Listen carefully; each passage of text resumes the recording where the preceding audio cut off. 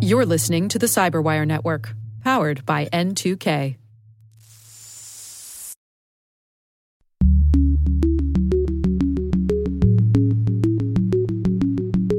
So we find ourselves in a market that is having a lot of demand. We have seen a lot of customer growth and companies that are just finding having cyber insurance, either one, extremely useful for them because of the protection and coverage that they get, but also because of all the tooling that we provide when it comes to the policy. Or number two, we're also starting to see that a lot of companies are dependent on having cyber insurance to be able to close some contracts with other customers that they have as well. Hello, everyone, and welcome to Caveat, the CyberWire's privacy surveillance law and policy podcast. I'm Dave Bittner, and joining me is my co-host, Ben Yellen from the University of Maryland Center for Health and Homeland Security. Hello, Ben. Hello, Dave. Today, Ben discusses a recent ruling from the 10th Circuit Court of Appeals that deals with warrantless wiretapping. I look at attempts to hold AI more accountable. And later in the show, Tiago Henrique from cyber insurance provider Coalition, he's here to discuss the rapidly changing landscape of cyber insurance. While this show covers legal topics and Ben is a lawyer, the views expressed do not constitute legal advice. For official legal advice on any of the topics we cover, please contact your attorney. With over 8,000 threat hunters analyzing over 65 trillion signals daily, Microsoft works tirelessly with the federal government to keep our nation's data secure. This 30-plus year partnership is driving mission innovation that is secure by design. Whether optimizing your existing defenses or tackling advanced threats with AI, Microsoft gives you the intelligence and the automation you need to defend at mission scale. Let's work together to stay ahead of emerging threats and secure your mission anywhere. Learn more at aka.ms/fedcyber. That's aka.ms/fedcyber.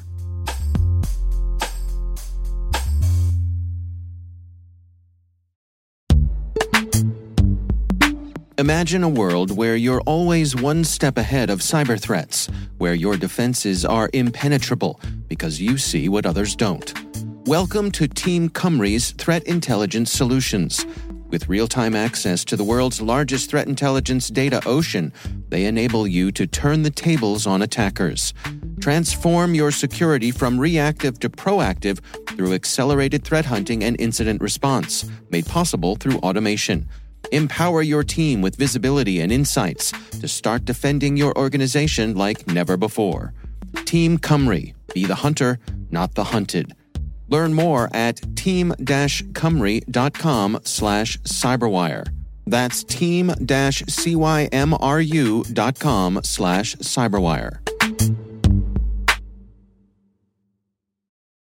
All right, Ben, before we jump into our stories this week, we've got some feedback from a listener named Chris. And Chris writes in and says, "Hi, Dave. Hi, Ben. Listening to the Maximizing Good Online episode, and Ben's comment about the constitutional right to privacy caught my ear.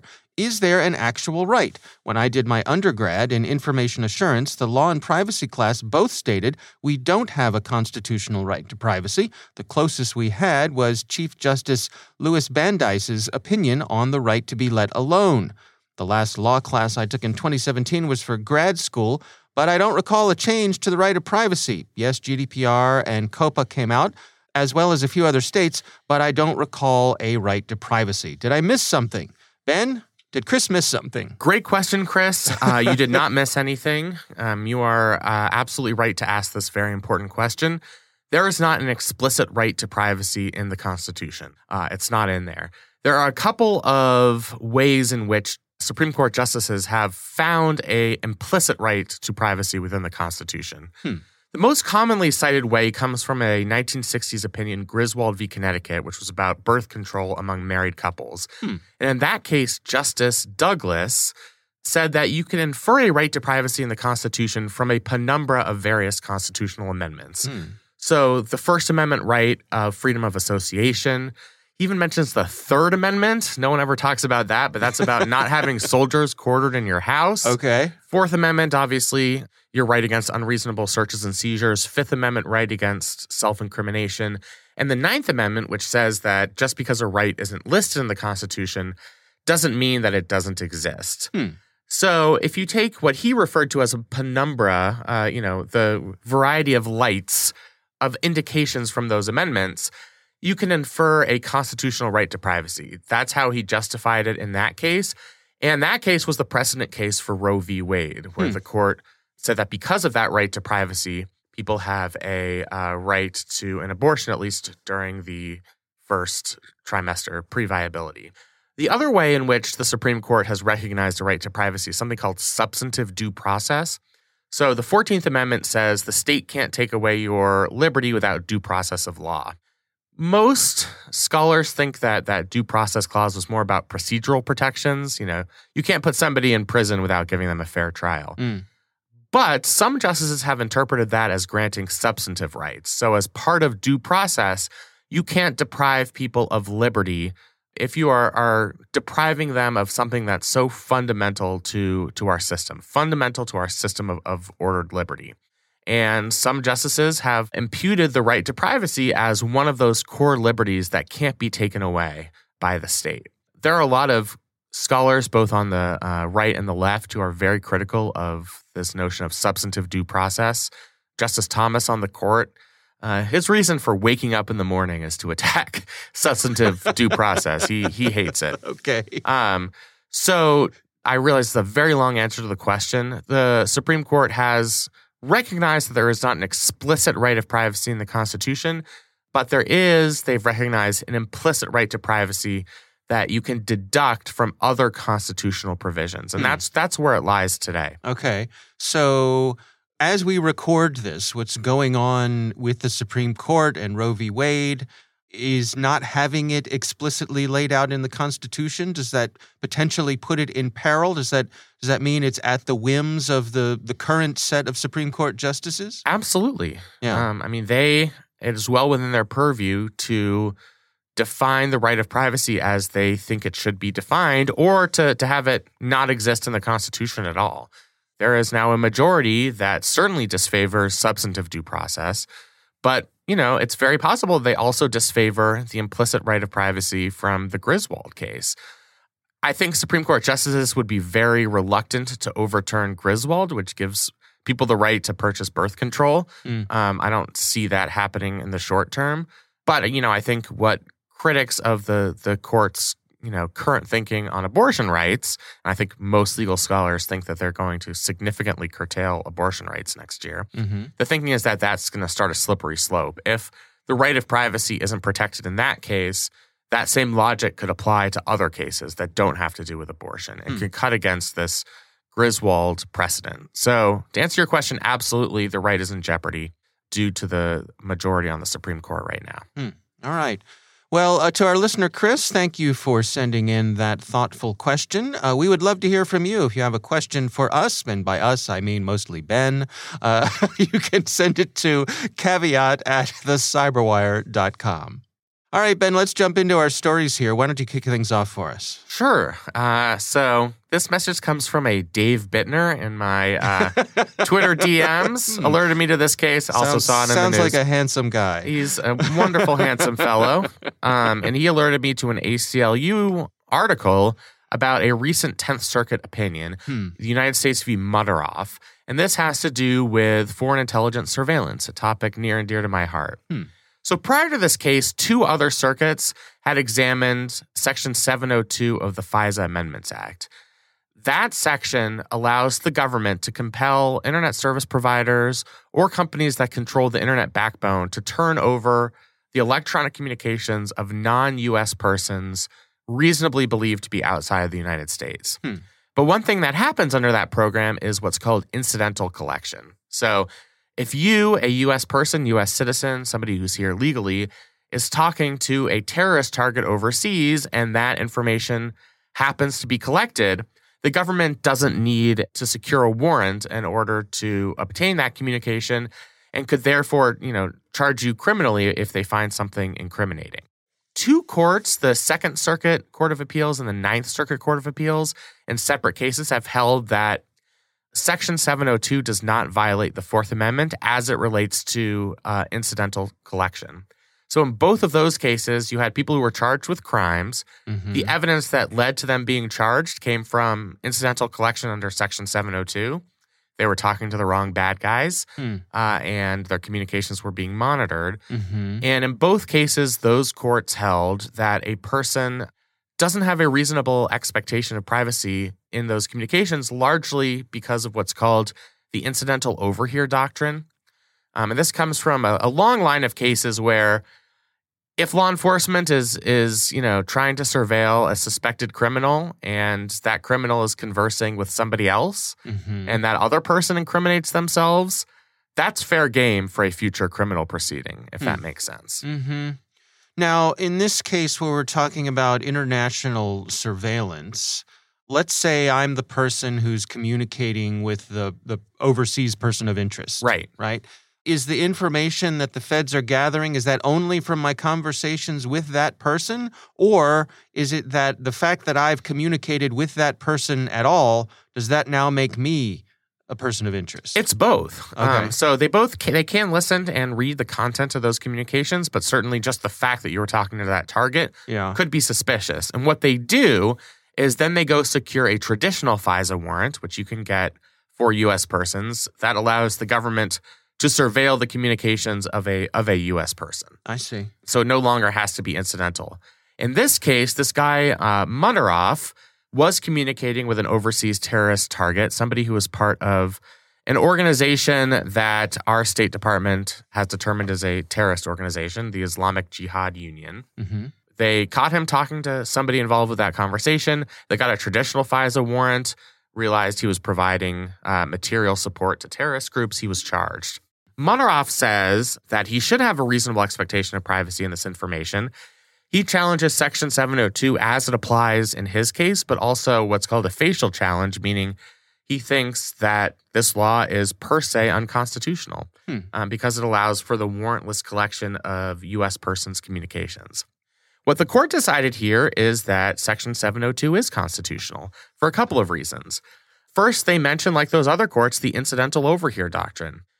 If the government has a legal reason to be surveilling somebody overseas, as they do here, Section 702 allows them to surveil overseas targets, and they happen to pick up a U.S. person, that counts as incidental overhear.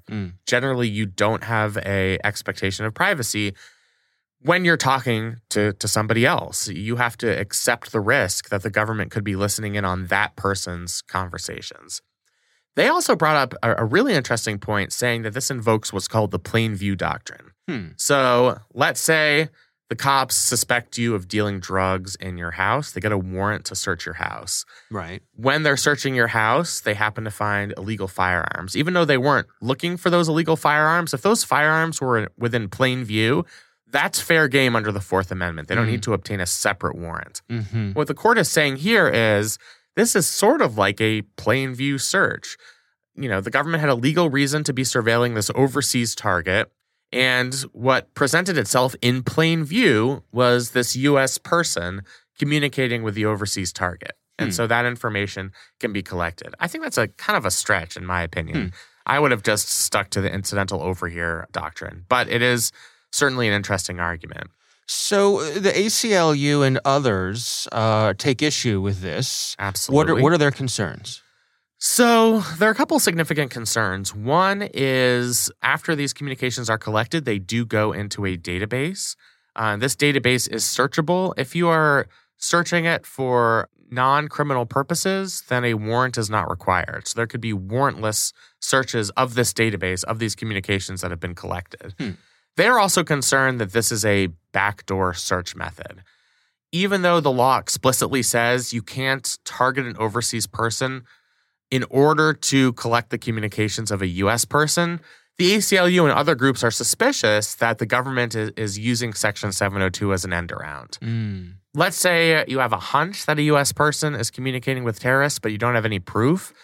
Go overseas, try and find a terrorist that they're communicating with, listen to that person's communications, and then you might be able to intercept the U.S. person's communications. So that's certainly the nature of their concern.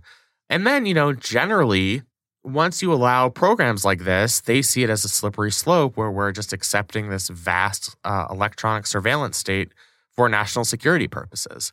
Generally, in order for a search to be reasonable, courts do a reasonableness analysis where they weigh the government's interest against the private individual's interests. And previous case law has said that, countering terrorism is the utmost interest that the government has. If you picture a scale, you're putting a giant bag of pennies on that security side. Right. On the other side is the individual's interest here. And what these court cases seem to indicate is that the individual interests here aren't that particularly strong because they are talking with terrorists and because, Section 702 has a bunch of procedural protections. The program itself and the so-called minimization procedures have to be approved every year by the FISA court. I think groups like the ACLU and others see that as very unsatisfactory. The fact that you can kind of invoke national security and then have this advantage in a reasonableness inquiry in our court system. So I think that's deeply concerning to them. What's your take? I'm concerned about it too. I mean, I do think there's the potential for abuse under Section 702, especially when you know that these communications go into a database.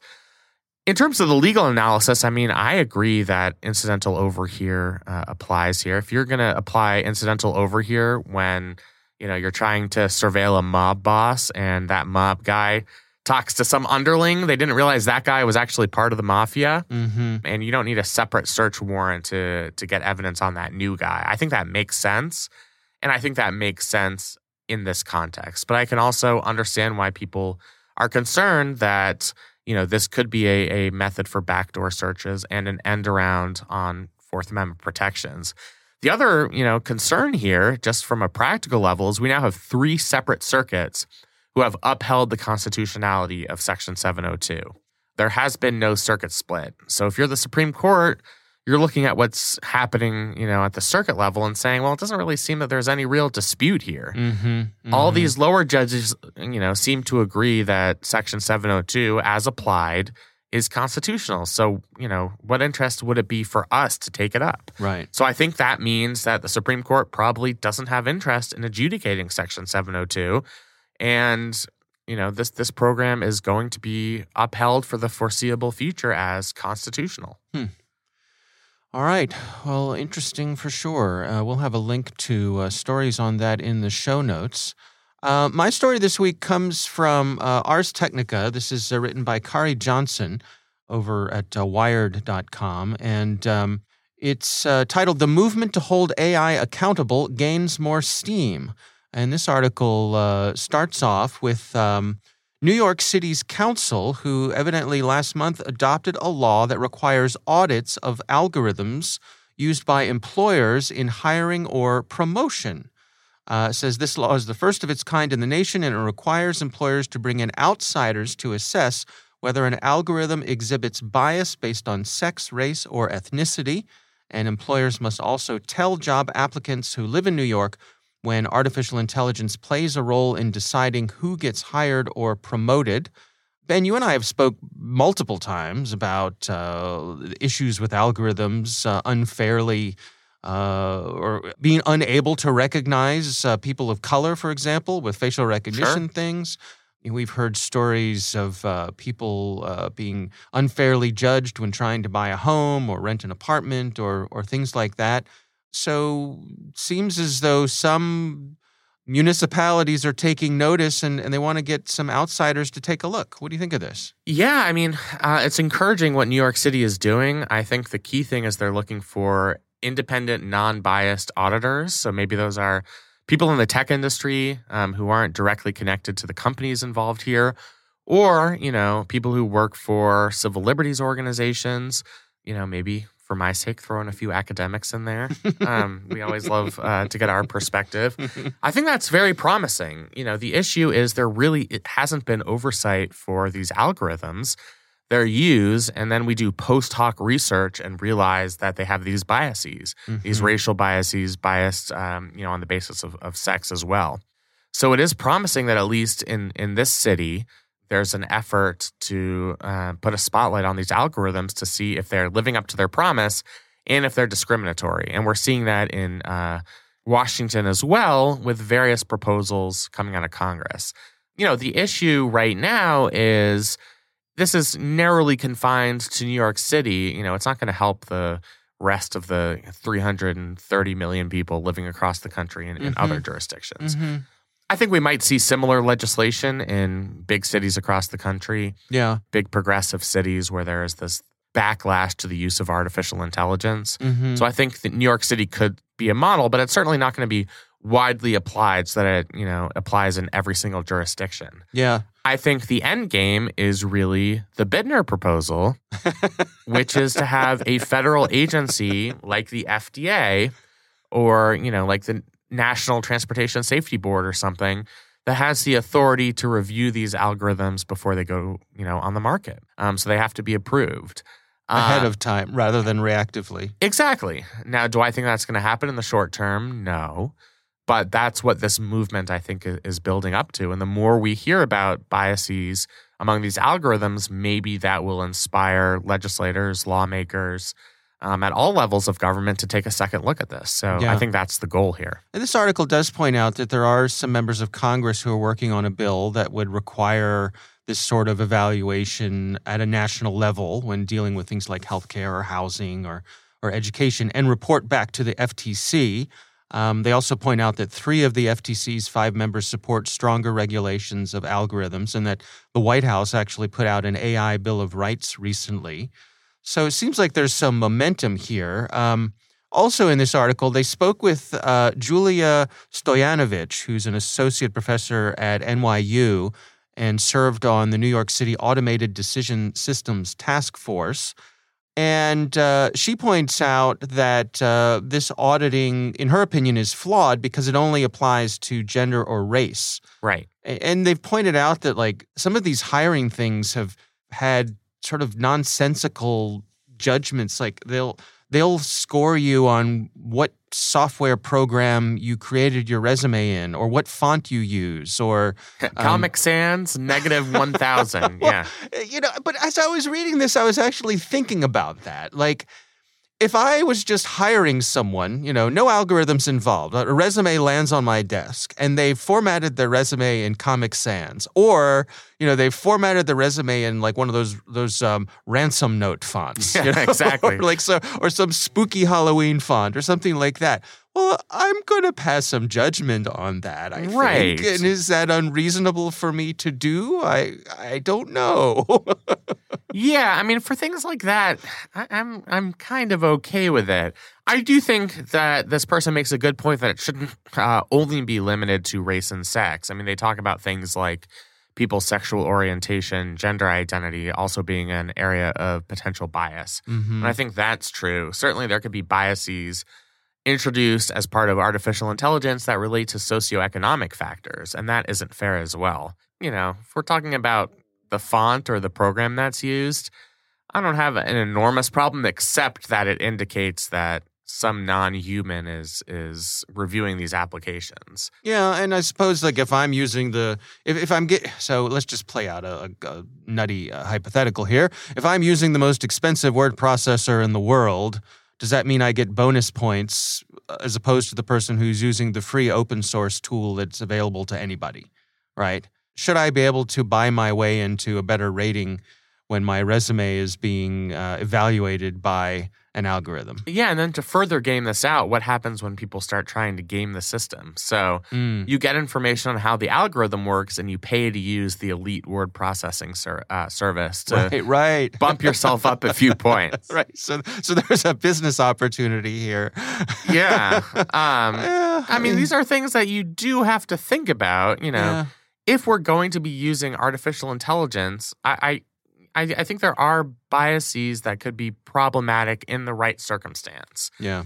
On first glance, I'm fine having a robot judge that Comic Sans sucks rather than the actual, hiring person in HR. Yeah. But in the abstract. Yeah. I suppose there's no downside to having someone from the outside have a look at this. I mean, people are always. I mean, it does introduce friction and it can slow things down and it adds cost, and all those things are legitimate concerns.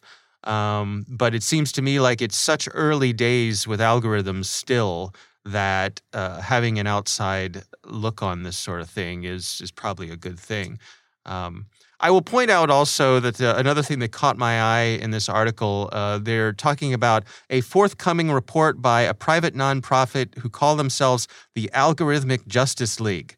Oh, that is brilliant. We got to get somebody on the show from the Algorithmic Justice League. I know. And then I can't wait to see the movie when it comes out. Right. The movie. Yeah, exactly. But evidently, I mean, they are players in this space. They had a influential audit back in 2018 that found that facial recognition algorithms work best on white men and worst on women with dark skin. So shocker. There you go. There you go. So cool name. But it sounds like they are actually doing some pretty important work there. So, absolutely. We'll have to ask our producer, Jen, to see if we can get someone from the AJL on the show, find out more about what they're doing. All right, that is my story this week. Of course, we will have a link to that in the show notes as well.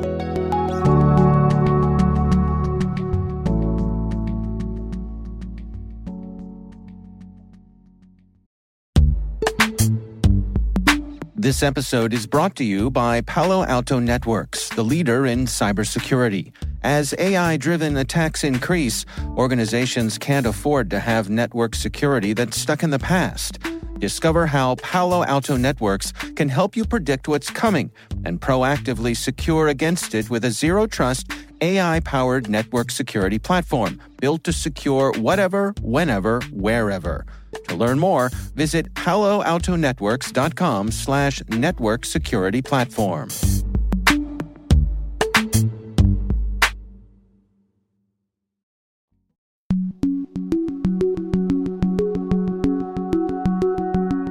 Ben, I recently had the pleasure of speaking with Tiago Henrique. He is from cyber insurance provider Coalition, and we discussed some of the rapidly changing elements of cyber insurance. Here's my conversation with Tiago Henrique. So we find ourselves in a market that is having a lot of demand. We have seen a lot of customer growth and companies that are just finding having cyber insurance, either one, extremely useful for them because of the protection and coverage that they get, but also because of all the tooling that we provide when it comes to the policy. Or number two, we're also starting to see that a lot of companies are dependent on having cyber insurance to be able to close some contracts with other customers that they have as well. Yeah, it seems to me, and correct me if I'm wrong here, that there's really been a bit of recalibration over the past year or so. A lot of the insurance providers have a better idea of exactly what they're signing up for, and so rates and coverages have shifted quite a bit over the past year or so. Is that accurate? That is very accurate. And I think it's still something you're going to see over the next couple of months, because whether we like it or not, cyber insurance is still a very young product. And we're still learning. The reality is we're still learning. We're learning how to price for risks, what sort of risks we want to cover and can cover, and also how we can best help our customers actively reduce those risks. Because it's not just, that's a big difference between cyber insurance and other types of insurance. You know, typically you buy a policy, you put it on a shelf, and you hope you don't have to touch it again, because if you do, it means you have a claim. But for cyber insurance to work, we need to be in constant communication with our policyholders. We need to be actively scanning them and telling them about issues we're finding, telling them how to protect themselves. It's not just a one-off as other policies for car insurance or health insurance typically is.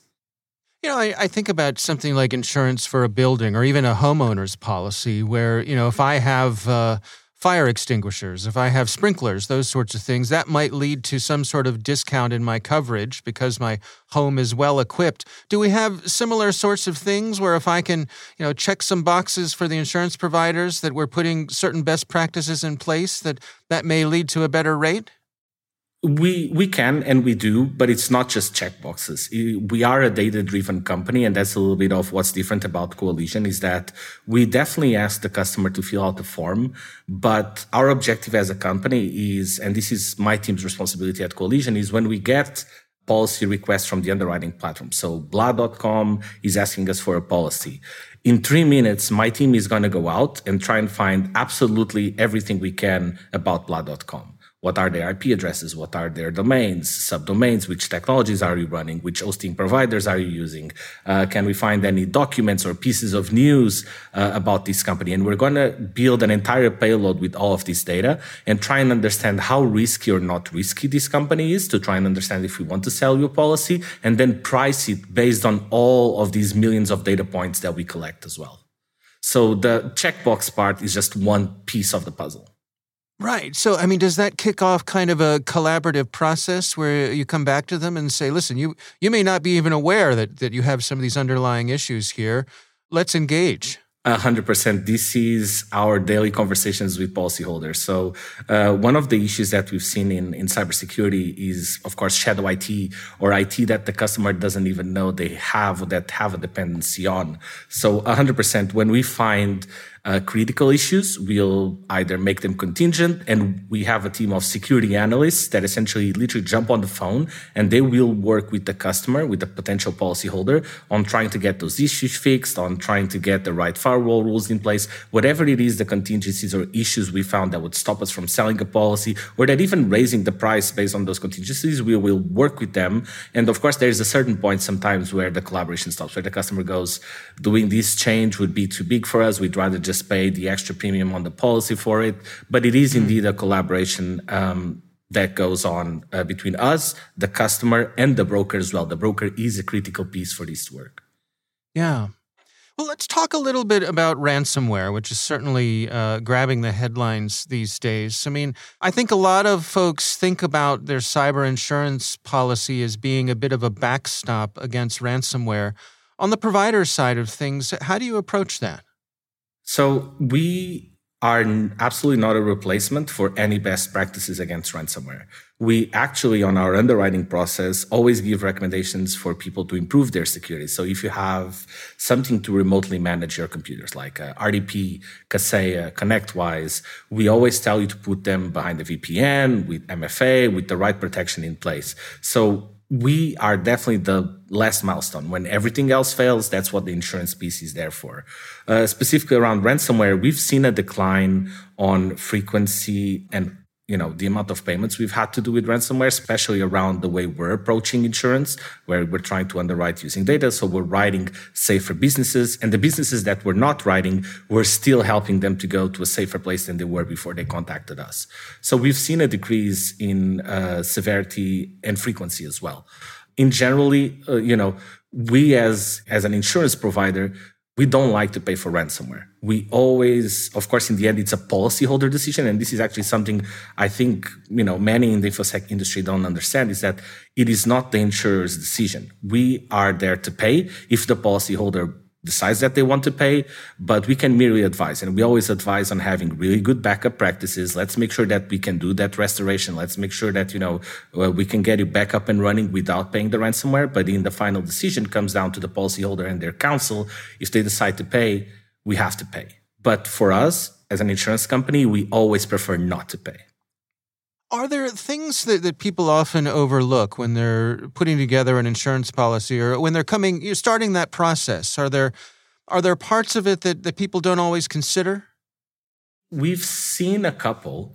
One, remote management software. What sort of software they're using to do remote management of their laptops, their machines. We saw an increase in remote management software exposures when COVID started. So that's definitely one of the factors. The other one would be backups. We've seen a couple of situations where policyholders will attest that they have backups, even offline backups, but they haven't tested restoration. And then when that ransomware hits and they're going to try and restore, the backups are corrupt or something happened and the backups aren't actually working. So those would be the two most common factors we've seen as failures, air quotes, that people, have a misstep sometimes.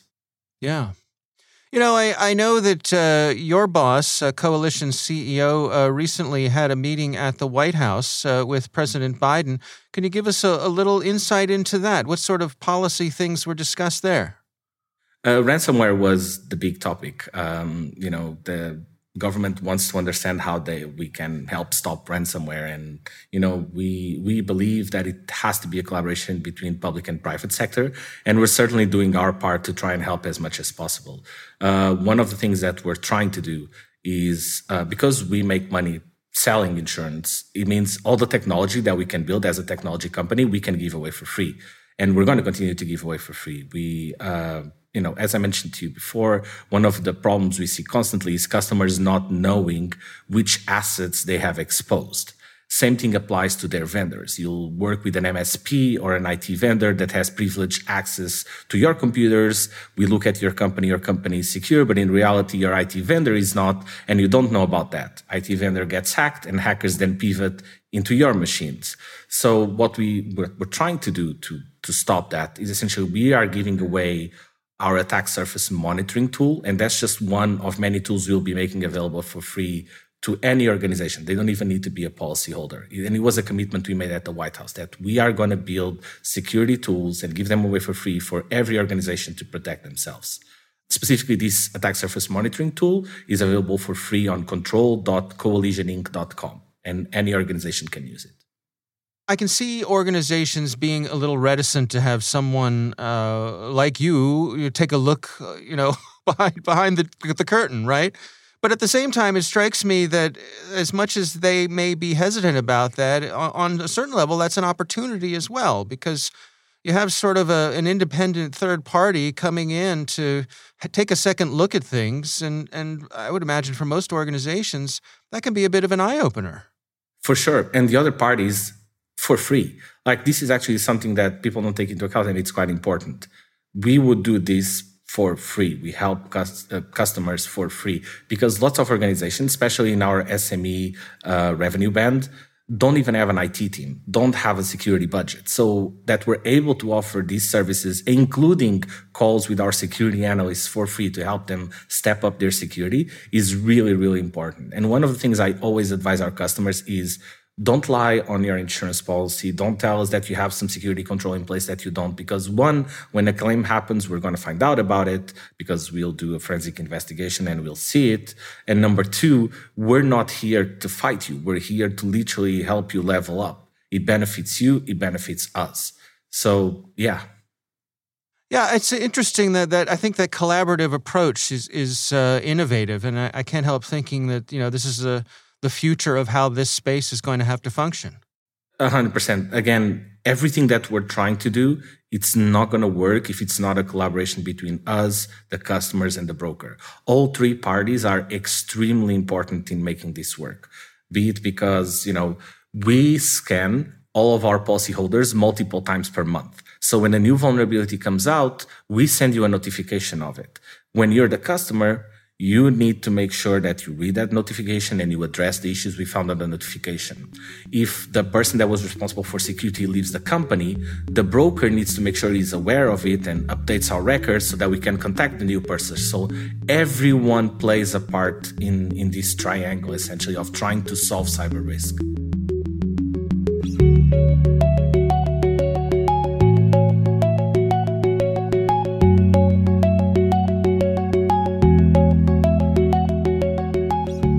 Ben, what do you think? That was really interesting. I mean, it's still such a new field that there really is space for emerging organizations to offer novel advice on cyber insurance, just because I think we're not quite sure how to price it yet. And we're still, in the early stage of other contractors, businesses looking at an organization to see whether they have cyber insurance.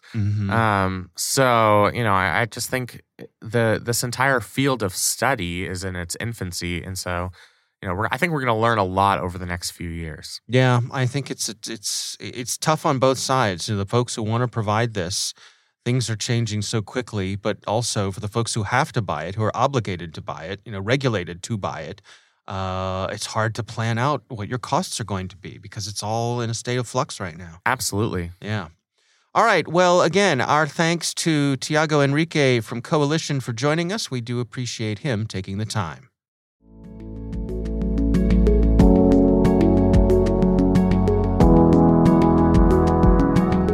That is our show. We want to thank all of you for listening. The Caveat podcast is proudly produced in Maryland at the startup studios of Data Tribe, where they're co-building the next generation of cybersecurity teams and technologies.